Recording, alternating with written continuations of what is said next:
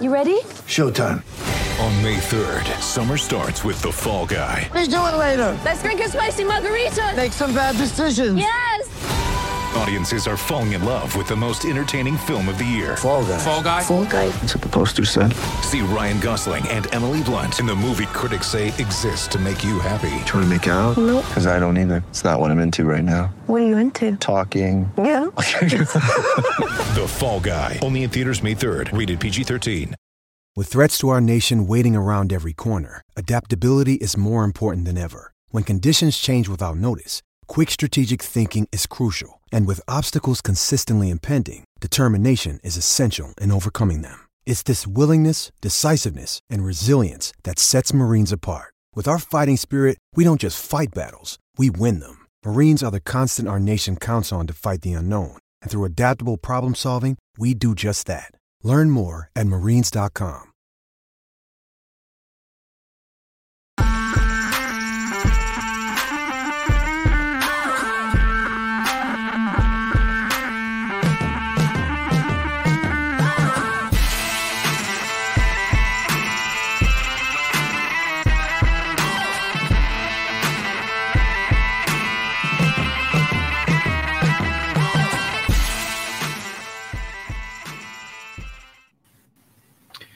What is up, everybody? Welcome to another edition of Drive for Show, DFS for Dough here on Roto Grinders. Happy to be with you once again, taping on a Monday evening. A little bit later start time if you're watching this live, but Noto had a back-to-school night for his little guy, and I have our back-to-school night for our little ones. I guess not little ones anymore. None of them are really little ones. Grade schoolers tomorrow. So we just pushed back the start time a little bit, and should be fairly easy for us to get through this field with the second event of the FedEx Cup playoffs and only 68 golfers in the field for this week. So we'll probably be a fairly brief show for you tonight, but we'll still break it down for the BMW Championship. Of course, I am Justin Van Zuden, aka STL Cardinals 84. I've got Derek Farnsworth alongside me, who hit another outright with Will Zalatoris last week. So nicely done, Noto, and really nice to see Zalatoris kind of finally get that off his back, and maybe he can take off from here. Yeah, life is good right now. Willie Z with the first win. The house is about to be a lot more quiet here in the next couple of days with little one going back to school. So, life's good. Football's around the corner. Baseball playoffs about to gear up. So, doing well. I'm excited for this week because after this, Tour Championships kind of blah for DFS and betting, and then we don't have anything for a little while, right? Yeah, I believe there's a few weeks off there before the fall swing gets back into maybe in, say, mid-September. I'm going to pull up the schedule and see. Now that they switched everything around, I always get confused as to how much of a break there is. But let's see. So the Tour Championship is next week, which would be the week of the 22nd. And then I'll load up the 2022-2023 calendar here, and we'll see when that starts back up. But it feels like there's usually maybe 2 weeks before the fall swing kicks in. So a little break never hurts, especially if you're starting to get into FL research and all that stuff. So yeah, September 15th is the start of the first event. So we've got 2 weeks off between the Tour Championship and the start of the fall swing. So basically, if you're not playing next week, or you don't think next week is all that great, you got 3 weeks, which it just coincides nicely with the start of football season. Yeah, for sure. And then President's Cup should be fun too, assuming all those big names don't go to live and aren't able to play. That might be just a bunch of scrubs out there. But fun time in the schedule, and we got to talk about this playoff, I guess. Yeah, so it was a wild finish there. Will Zalatoris making the par save on 18, which got him into the playoff, and then they both Zalatoris and Straka got in trouble off the tee on the first playoff hole, or was it the second playoff hole?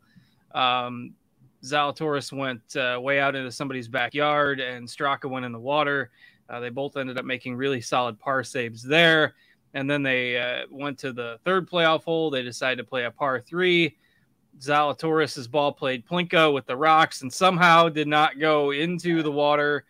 Straka did go into the water, and then Zalatoris decided to drop anyway and ended up winning with a bogey. So it was one of the wilder 3-hole playoffs that you will see, but they both made some clutch putts there despite the ball striking in those last few holes being quite suspect, but it was really entertaining.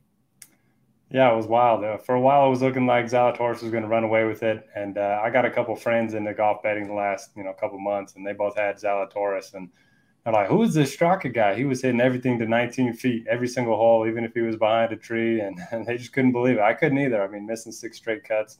And then, Z makes that big putt to force the playoff, and he yells, what are they going to say now? I thought that was pretty cool. But then, in the second playoff hole, Straka gets a good break.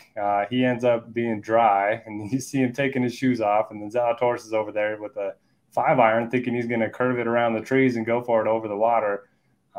They both end up, one laying up, and I couldn't believe Straka took that penalty. I was like, okay, we got this, Willie Z, and then he sticks it to 6 feet. Z sticks it to like 13, but both make, and then like you mentioned, the par 3 was just wild. One of the Golf Digest guys went out there and tried that shot that Zalatoris would have had when it was in between the grass and the rock, and it went straight backwards into the water when he tried it. So I'm glad he made the decision to go back. Worst case scenario, probably force another playoff hole. So yeah, it was awesome. Great to see him breaking through, and feel a bit for Straka, but I mean, just out of nowhere, second place finish, and now he's like top 10 in the rankings or something. And the weird thing was, like, Zalatoris hit his ball first on the par 3. And so the pin was tucked on the right side.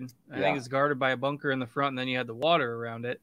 Like, Straka did not have to go after the pin. He obviously knew that Zalatoris was going to have either no shot or a very difficult shot, unless he just kind of shanked it a little bit. But it seemed like he took a line that was maybe a little more aggressive than he should have, given the fact that he wasn't playing first. I could understand it if he was playing first, but after already seeing Zalatoris hit, I thought the decision was a little strange, especially given that the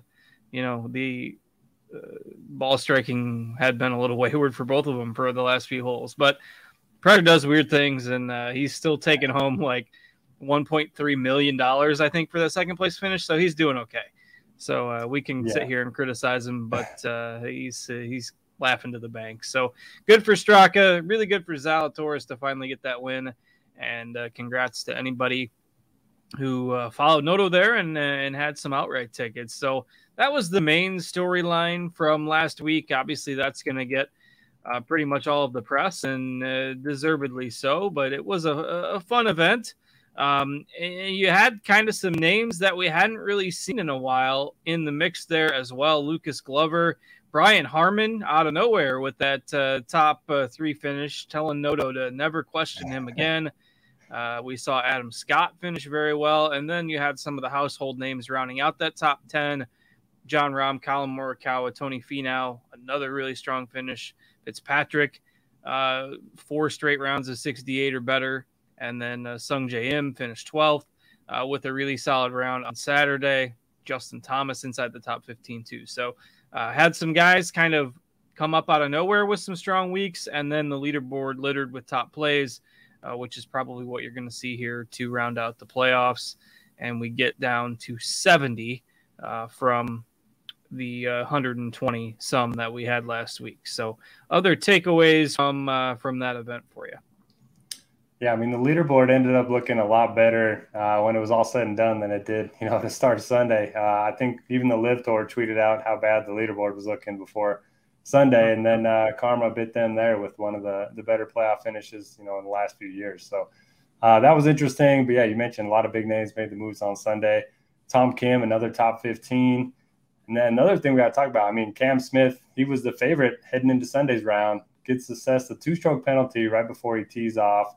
You got to think that messes with his mindset. I mean, it was obviously big for me with Zalatoris' ticket, but the timing of it all just seems a little too, I don't know, coincidental, I guess. Now he has withdrawn this week, so It just feels like there's a little more to that story that maybe we don't know yet. Don't want to speculate, but the LIV rumors have been circulating with him for a while, and I don't know, it seems like there's something amiss there.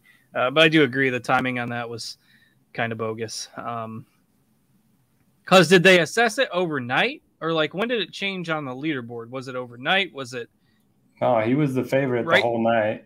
And then I think when he was on the range is when he found out, warming up for his round. So I don't know, weird. And I saw the leaderboard, and I was like, I swear Cam Smith was higher than this before he started. And then the rules clearly said that they saw it the day before when it was live on the broadcast, and then didn't talk about it again until the morning or something. Yeah, it feels like another something. thing. Like it's kind of negative if you're, one of the better players, because every single shot is, magnified being on TV. Correct. Yeah.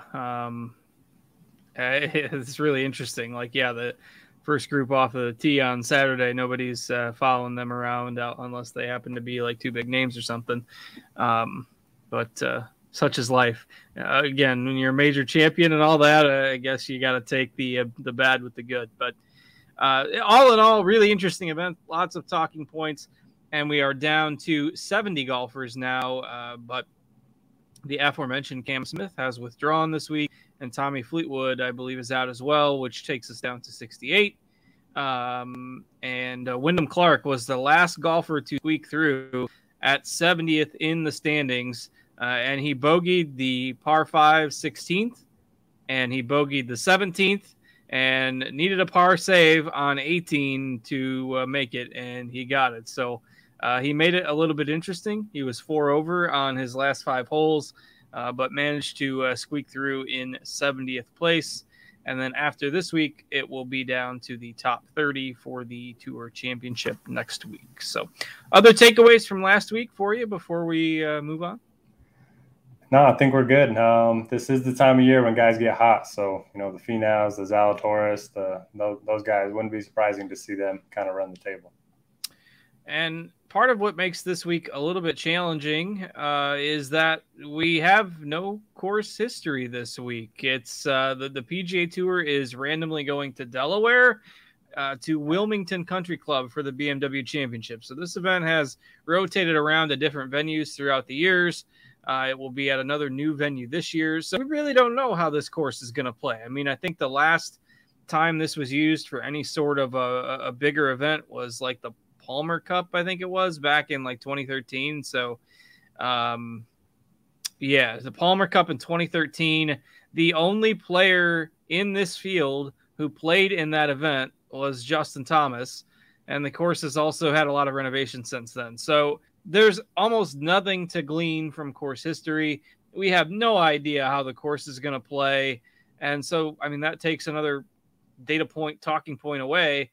Whereas we've had a lot of course history with some of these events over the past couple of months. So what do we make from a first glance at the course, and who do we think it benefits? Yeah, so like you mentioned, there's never been a professional event here held here, but it is rated as the #1 course in Delaware, so it's got that going for it.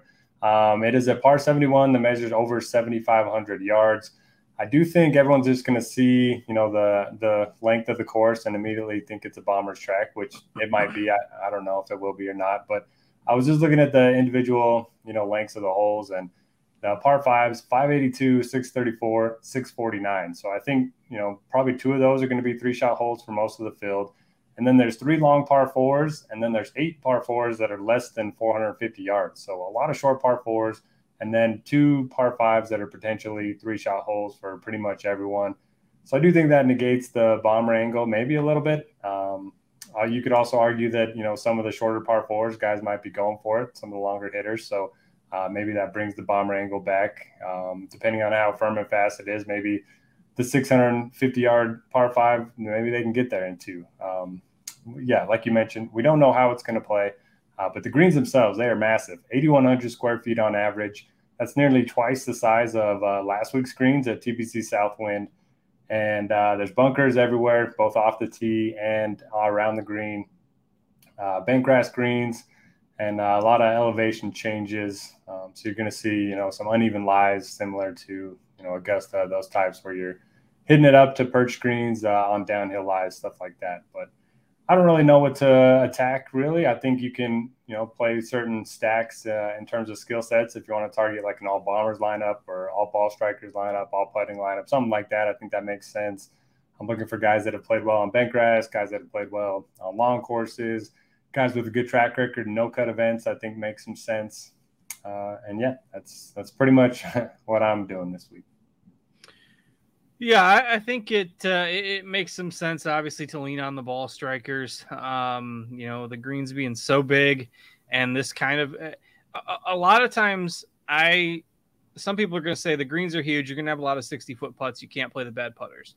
Other people are going to say it's a new venue. Nobody's seen this. That negates the advantage of a good putter. So fit the narrative however it wants. If you want to play the bad putters, the Morikawas, the Hovlands, then use that second argument. If you want to avoid those guys, then you use the first one. A little bit of guesswork involved. Maybe you play them both in the same lineup and you play, different kind of golfers together.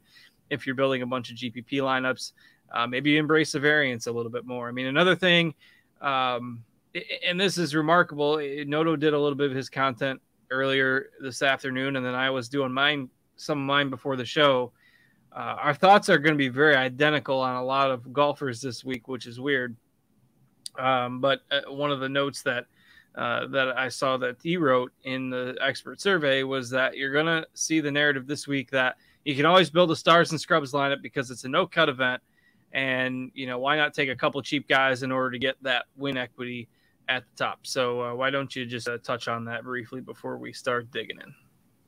Yeah, I mean, for the longest time, that's been my strategy in these no-cut events. And, I mean, it makes sense. You want to get win equity at the top, and everyone's guaranteed to play 4 rounds. So why not take some chances down low? But when you have bad golfers, when you get 4 rounds of bad golf, that's it's almost worse than 2 rounds of bad golf with a miscut. So I don't know. In a field where a lot of it's so stacked that you're going to get a lot of good players that are discounted, I certainly think the balanced approach is viable. If the winner comes not from the very top, then the balanced approach has a really good shot at being the optimal. So I'll play some cheap guys, but I don't think it's necessary, especially if you're playing cheap guys that you don't really like, just to get the studs. I was with you on the explanation until you somehow tied it into a recommendation for Luke List, and then I got a little bit lost. But we'll talk about him a little bit later. We mentioned him last week on the show too. He's certainly not at the top, so we don't have to talk about him in terms of studs. But it will be interesting to see where people go at the top. We do have an early look at projected ownership on site right now. If you are watching us live, if you are a premium subscriber over at Roto Grinders, you can access that projected ownership either in the article or within the body of our Lineup HQ tool. But basically, every golfer between 9,400 and the top is currently projected between 14 and 24% ownership. So you're going to see it spread out a little bit. Tends to happen a little bit more as these fields get thinned out and obviously strong at the top.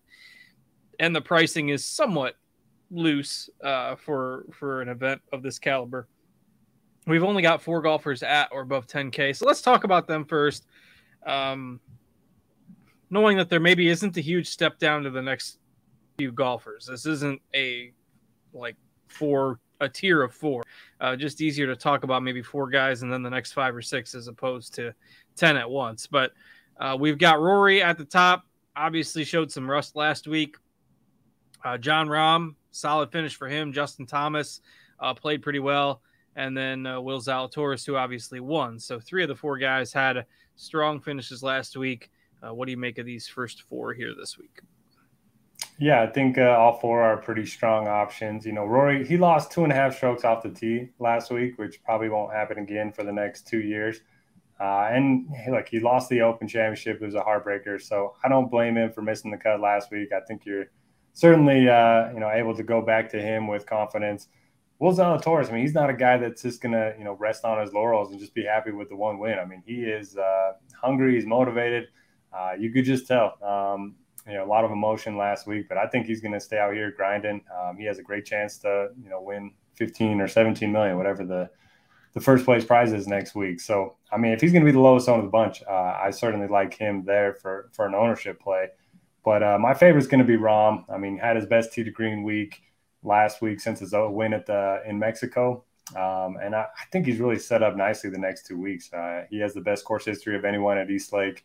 And I just think he's rounded into form a little too late for the majors, but just in time for the big paycheck. Yeah, and you can tell that he wants it, and based on some of his comments from earlier in the year. And if this course does, I am leaning towards this course playing a little bit difficult. Again, it's a little bit of a guessing game, but I certainly don't think with the length of the par fives, the fact that 4 approach shots are guarded by water, there are quite a few bunkers strategically placed, and there was some renovations done to this course to kind of put those into position for some of today's longer hitters. I think this course is going to play difficult. And we know that Jon Rahm he's always get caught on hot mic complaining about the birdie fests that are 25, 26 under that you see on the PGA Tour these days. So if the course does play a little bit more difficult, I do think that suits his game a little bit better than some of the other courses. So another feather in the cap. I am with that call. I think Rahm is my favorite of the group. But all 4 are certainly fine. Thomas, the one maybe that worries me a little bit. But again, it's all kind of relative in the grand scheme, and you're just looking to maybe find a reason not to play one of these guys. But Rahm, my favorite as well. Like your argument on Zalatoris makes a lot of sense. It's not like this is your normal, mid-May win, and now we're going to, a course that nobody cares about. It's obviously the playoff time here, and you got to get up and ready to go for the next week. So, all right, let's go ahead and head into that next range of 9K options. Lots of high-end golfers with some winning upside in here as well. Cantlay, Scheffler, Finau, Schauffele, Fitzpatrick, all at 9,500 and up. Who do you like in there? Sorry, I was going to bring up one more thing with Zalatoris. Yeah, go ahead. So, look, we know he misses a lot of short putts, but overall, he's a pretty decent putter. And if you look at his approach putt performance, so how far he leaves it away from the hole, basically lag putting after his first putt, he's 3rd on tour. He's a great lag putter. And with these greens being so big, I think that's another, feather in his cap for this week. Now, going into the 9Ks, a lot of good plays. I mean, you could certainly, argue starting your lineups here. You can get 3 of them pretty comfortably. Finau's been playing great. He's coming off of he's just been awesome. Sorry, I have my columns mixed up here. But, he's been playing great, loves bent grass. Obviously, he likes difficult courses too and strong fields. Again, time of the year where guys get hot. I like going back to Patrick Cantlay. He wasn't great last week, but he's never good on Bermuda. Back on bent grass, I don't mind going back to Cantlay. Xander's another guy that doesn't have a big weakness. He's second in my model this week after Rory, so you're getting a nice discount there. Doesn't look like he's going to be too popular either. So I think just the one bad ball striking week is kind of scaring everybody away from him, but I'm fine going back there. Yeah, Fitz just continues to, grind out great finishes. He's going to be one of the safest plays on the board. Yeah, I think you can start with any of these guys. Do you have a favorite?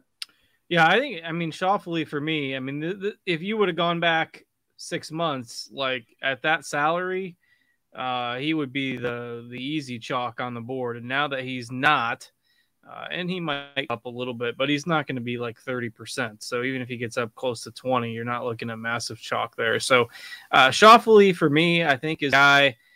And then, we mentioned Fitzpatrick and all his improvement and all his top finishes, and he's at a distance off the tee. Like, if there's like a most improved PGA Tour player award, like for this year, it has to be him, right?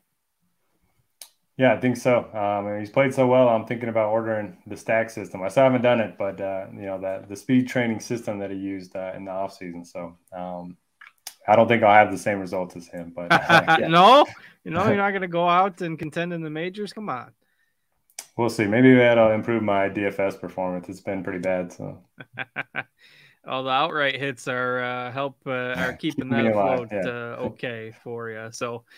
All right. So probably Schauffele. For me, I do like Finau as well. He's been playing so well. And nobody's going to let up at this point. So those are probably my 2 favorites. I do think as we head to the lower part of the range, I think Morikawa and Hovland are interesting, and they're kind of similar players in that they both really struggle with the short game from time to time.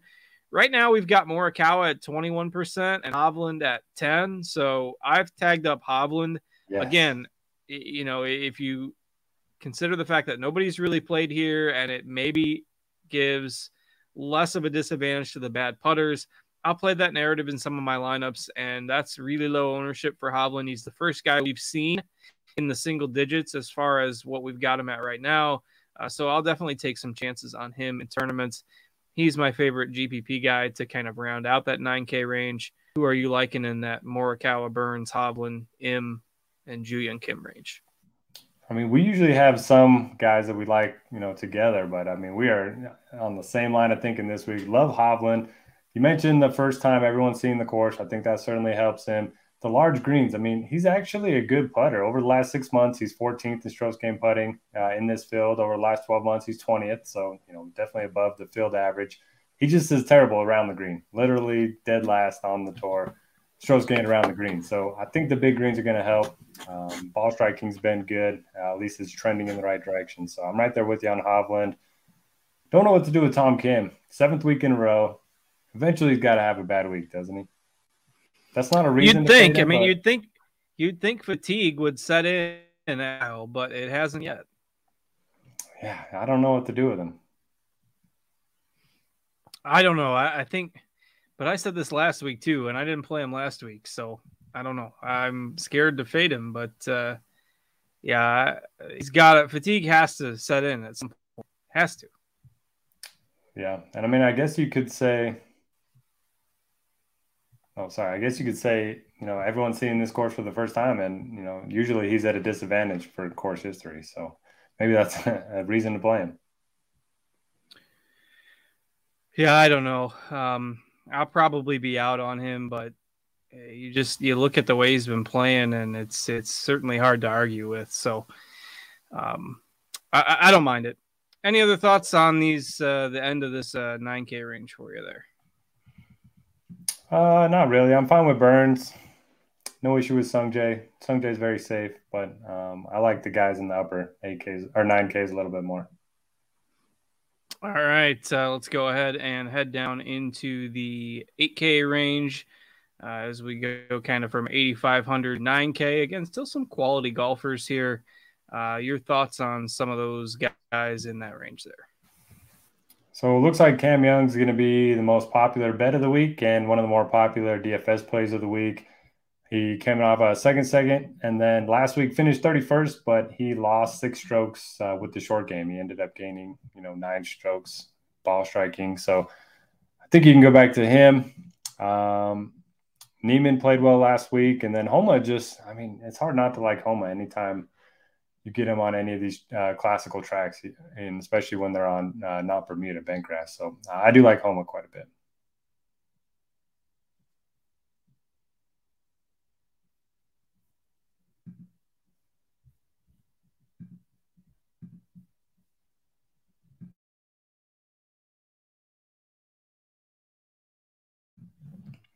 All right, so it looks like cards froze a little bit, so we'll do a little solo action right now. I'll answer some questions while we wait for him to get back on. Harry Brandt, a.k.a.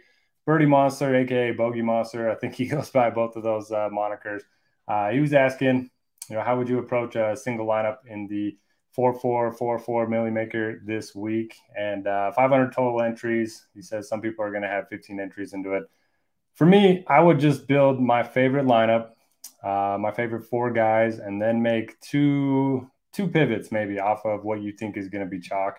Now, those things are always tough to predict because, the higher stakes, the ownership can get really concentrated around a few different guys. So I think Cam Young's probably going to be one of those guys that gets a ton of ownership. Corey Connors tends to get a lot of ownership in those high stakes. So maybe make a couple pivots off of that. You could go with the, no 10K lineup. I think that will be a little bit contrarian, taking 2 or 3 guys in the 9K. I certainly think is an option. John Hernandez says, don't sleep on Homa or Spieth this week. Yeah, I like Homa. Spieth, man, I picked him, I bet him last week, and he he looked terrible, but generally much better putter on bent grass, and the driving's been a lot better this year. So I don't hate that call. Bill Tomas is saying, Willie Z couldn't hit a fairway on Sunday and he still won. Yeah, that was, quite frustrating, watching him not being able to hit a fairway, but, he ended up getting the job done. So he's just so good. I mean, he's such a good iron player, and then an underrated scrambler too. So, yeah, so let's continue in the 8Ks. I think Lowry's an interesting, sort of pivot play. He's obviously a great course fit if you want to, take any kind of course fit into consideration. He's pretty good off the tee, good with his irons, underrated short game as well. I know the putter's been ice cold, the last couple months, but 8% ownership at 8,700, certainly interesting there. I don't think you can play Hideki Matsuyama in something like this just because he's miscut T68, and then he's withdrawn like 4 of his last 15 events, something crazy like that. And in a no-cut event, the only way you don't get all of your golfers to play 4 rounds is a WD. So nobody's going to play him. If you want to get a little bit different in your MME builds, maybe include 10% of him. But I think I'm just going to fade him completely. I like Corey Connors. 3 straight top 30s. His ball striking has been really good during that stretch. Ball striking tends to translate to every course, so you can certainly count on Connors. The short game, very hit or miss, obviously, but he's probably one of the safer options in the 8Ks. Hatton's been playing a little bit better, but I mean, if you look at his stats, so I dove into this this morning. The event before this one, he had excellent ball striking numbers, which is why everyone played him last week. But last week he lost 3 strokes tee to green, and then it was all putting. I think he gained 6 or 7 strokes putting. So I want to see a little more consistency from Hatton. Aaron Wise, as consistent as they get right now. Gained 6.4 strokes ball striking last week and 3 top 35s in a row. And he's played really well in the stronger fields. I mean, he's had a great record at the majors this year. So I do like Aaron Wise at the bottom of that range quite a bit. If you guys have any questions, if Cards doesn't make it back, we can spend some time answering any questions. So throw those in the chat and I'll try to get to them. Now let's move into the upper 8K range. And man, we usually have a ton of golfers in the 7K range. It looks like there are only 15 this week. So definitely a little bit more interesting. Obviously, the field's a lot smaller than usual, but fewer guys in the 7Ks compared to the other ranges, relatively speaking. At the very top, you have Billy Horschel. I mean, typically a guy that plays a lot better on Bermuda. Missed the cut last week. I don't think I can go back to that. Russell Henley got off to a great start last week and then just had a terrible Friday, ended up missing the cut on the number. But he's gained 14.5 strokes on approach in his last 3 starts. He's a guy that hits a ton of fairways. So if the rough is as thick as, early reports are suggesting, we're hearing 4-inch rough with bluegrass and fescue. So if it's tough to play out of the rough, a guy like Henley, who's very good with his long irons, very good with his mid irons, and very accurate off the tee, I think he's certainly interesting. You don't have to worry about him missing the cut for sure. Cam Davis has just been on fire. 5 straight top 20s. He's typically a guy that you don't play in stacked fields. He's kind of been a weak field specialist throughout his career, but there's no arguing the form. He's been a very good putter on bent grass throughout his career. I actually have him 7th in this field in strokes gained putting on bent grass. So if he can keep that going, I think he's interesting. Will be pretty popular. Harmon, my guy, I don't know if I can go back there at 7,700. Certainly no issue. I mean, he played great on Sunday, gained 5.5 strokes on approach. His game has been trending in the right direction. So he does tend to play well in these strong field events. Riley, I haven't gotten him right in months. I mean, every time I play him, he misses the cut. Every time I fade him, he comes top 15.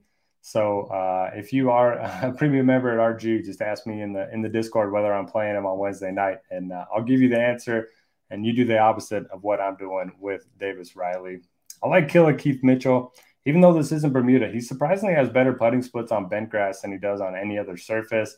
The approach play has been hit or miss, but he's a bomber, very good total driver. He's long and straight off the tee. I think that certainly plays well at this event. Or, well, at any event, really. But any one, though, where you're going to have a lot of long par 4s, you're going to have to hit driver, and he's one of the better drivers in the field. Pendrith, another one of those, bombers that hits it straight. He's gained at least 2 strokes off the tee in 7 straight events. Been playing some great golf since coming back from injury. I know he fell apart on Sunday last week, but I'd rather have a T68 where, you had one bad round rather than, 4 mediocre rounds. So we'll forgive him for that bad round on Sunday. Got a question from John Hernandez. Any dark horse picks to be in contention on Sunday? So we're going to get to one of them here in a minute. Mito Pereira down at 7,100 and that 7% ownership. If he ends up being anywhere close to that, I'll probably have triple, quadruple the field. Look, he's a guy that earlier in the year, he was just crushing. And then obviously almost won the PGA Championship. Didn't get the job done. He played a little bit. He played well the next couple of weeks, but, miscut. And then last week he finished T42. So I think he's kind of rounding into form. He gained 3.5 strokes on approach. He's a guy that when he's at his best, he's an elite ball striker. No matter what timeline you're kind of looking at. So good drive percentage. He's second over the last 6 months. Approach 10th. Stroke gained ball striking 11th. Green regulation top 10 in this field. So I think he's a guy that I will be massively overweight on. Other options in the 7Ks. I'm back, Noto. Sorry about that. He's back. I've been talking. It's very difficult to go solo. Luckily, I've had a lot of practice with my videos, but I need some water break here. The connection went on the fritz there for a second. The power flickered, and I had to reset the modem and all that good stuff. So 6 minutes. Seems like I made it back in 6 minutes, but I'm not going to open a bunch of tabs as things on my computer are still like reloading, and I don't want to send it on the fritz again. So, but I've got Lineup HQ up on my phone here to make sure we get through the range, but. We were kind of going to the 8Ks when I lost connection, and I'm sure you went through your favorites. But Aaron Wise, Max Homa, I think, are a couple of mine. I've seen a few people on Homa this week. You can kind of get him at 50-1, 45, 50-1 in a few sports books. I kind of like that as in a 68 golfer field to be able to get him at that kind of odds. And I know he hasn't had the greatest summer compared to maybe where he was at 5-6 months ago. But I still think he's an interesting option, kind of in that salary range. And you look at Wise, who probably statistically profiles as one of the better options over the last few months. I think those are a couple guys that I'm looking at in the 8Ks. Maybe somebody like Neiman, obviously Connors if you're going to rely on the ball strikers. But who was your favorite in that 8K area? Yeah, I brought up Wise, Connors, and Homa. So yeah, we're on the same. Very strange. It's remarkable how similar our options are this week. So our ship either rides or goes down together. I can't tell the outright bets though, because I don't want to be the one that jinxes the outright bets. But for DFS, we'll be on a fairly similar player pool. It sounds like this week. So did you dig too deep into the 7Ks yet there before I came back? Yeah, almost got to the end. So you give your favorites, and I'll just cover mine real quick. Yeah, I mean, 6 from say 7.6K to 8K. Not a whole lot of options that I like. I think, this is the range, and you start to get towards the bottom end of the 7Ks is where maybe you just go after ceiling. Some of these guys that have been really hit or miss over the last few weeks that we've seen some top finishes from, but yet maybe they've been a little bit inconsistent. Say Pendrith had been having a really strong couple of months. We mentioned his ball striking last week. He didn't have the greatest finish last week, but again, he's shown that ceiling. Theegala, Davis Riley, guys like that, I think are interesting in the 7Ks. But otherwise, say 7.6K to 8,000. Cameron Davis, Harmon, Henley are all options that you can maybe consider. But if you need that salary savings, I have no problem going down into the Theegala range. Mito Pereira, if you look at stats, I'm sure he grades out pretty well in your model. I do like McCarthy at the bottom if you want to maybe rely on his short game. He did have another top 20 last week, and he's from Maryland. So one of the few kind of Northeast guys in this field. I guess Keegan Bradley kind of fits that mold as well. So interesting options in here. I don't think you need to go crazy and, target everybody here, but I think there's some potential like top 10, top 15 plays in that range. Yep, love Mito Pereira. Finally got the ball striking back last week.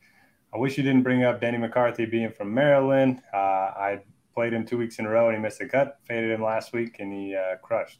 And same with Davis Riley. I haven't got Davis Riley. Yeah, I didn't play him last week either. But Keegan's interesting. And then the other guy I like is Keith Mitchell. His driving is just going to be such a weapon anywhere. So especially if, you got 3 long par 4s, you got 3 par 5s, I think you can lean on that. And you mentioned just guys that have a lot of high-end finishes. I think he's kind of fits the mold there. Yeah, and that's what, again, we talk about everybody getting 4 rounds and that, but you're looking for ceiling with some of these plays as opposed to, in this type of tournament with only 68 golfers, you're not looking for 35th. You want to try to get somebody that can maybe sneak inside that top 15. So the 6Ks, and this is what's interesting and what part of what makes people go to more of a stars and scrubs type of build is because the 6K plays are a lot of golfers that we're used to paying, 7K for in most fields, but they are the back end of this field because we're down to just 70 golfers. So guys like Varner, Kirk, who had been playing very well but had a hiccup last week. Grillo's been playing fairly well. You get guys like, Troy Merritt, Brendan Steele, Cameron Tringali. These are all guys that we're used to paying into the 7Ks for, so everyone will think, well, I can just punt with this guy. And, if you look at the tee to green, ball striking, anything not related to putting, Brendan Steele's numbers are still really, really good over the last 36 rounds. So you use the stars and scrubs theory to kind of make a case for List in the survey. I kind of will do the same thing with Steele if he can just get that short game going a little bit. I think that the ball striking has been there. So Steele is my favorite in the 6Ks. Who are you liking in there? Yeah, if I like List, I certainly can't have an issue with Steele. Very similar players. Steele's is in better form, but similar to what you're saying, I mean, any time frame you want to look at, Luke List is top 10 in this field in strokes gained ball striking over the last 3 months, 6 months, 12 months. And he tends to play no cuts very well. So he's not going to miss the cut. That's a positive. I like the Steele play. I think Stallings is interesting at 6,600. Ended up missing the cut by 2 last week. So, and then Chris Kirk, look, he struggled last week for sure, but he gained off the tee again. That's 17 straight of him gaining off the tee. If the rough is as thick as we think it might be this week, I'm hearing 4 inches. Then a guy that peppers fairways in the 6Ks certainly don't have an issue with that. Yeah, no problem rounding out lineups with 1 or even 2. I mean, you go superstars and scrubs and get 2 guys in here. Not a lot of people do that.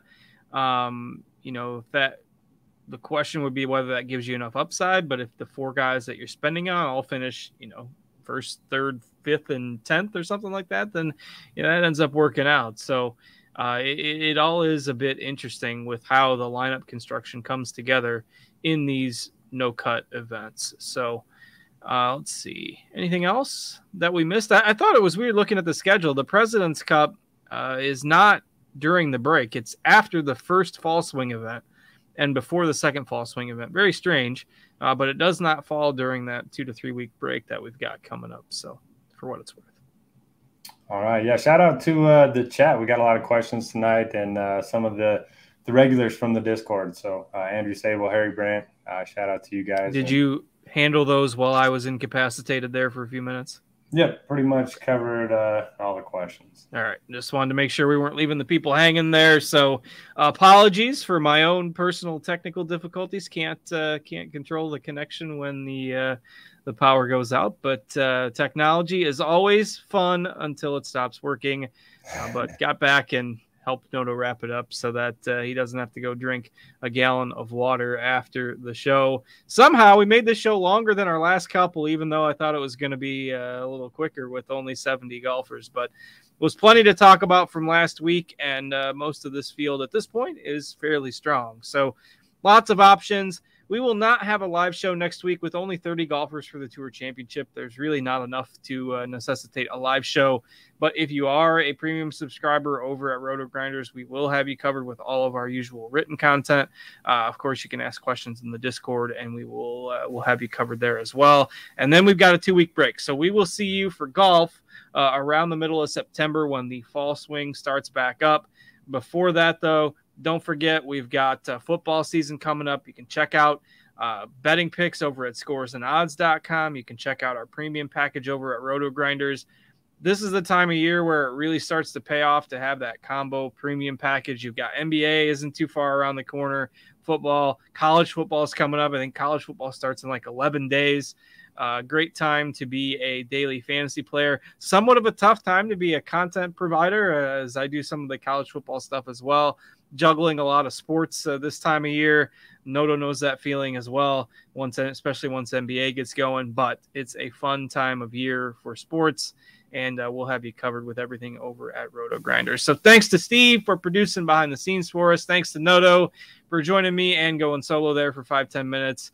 And thanks to all of you for watching. I am Justin. Good luck with your golf lineups, everybody, and we will see you in a few weeks here on Drive for Show DFS for Dough. Have a good night, everybody.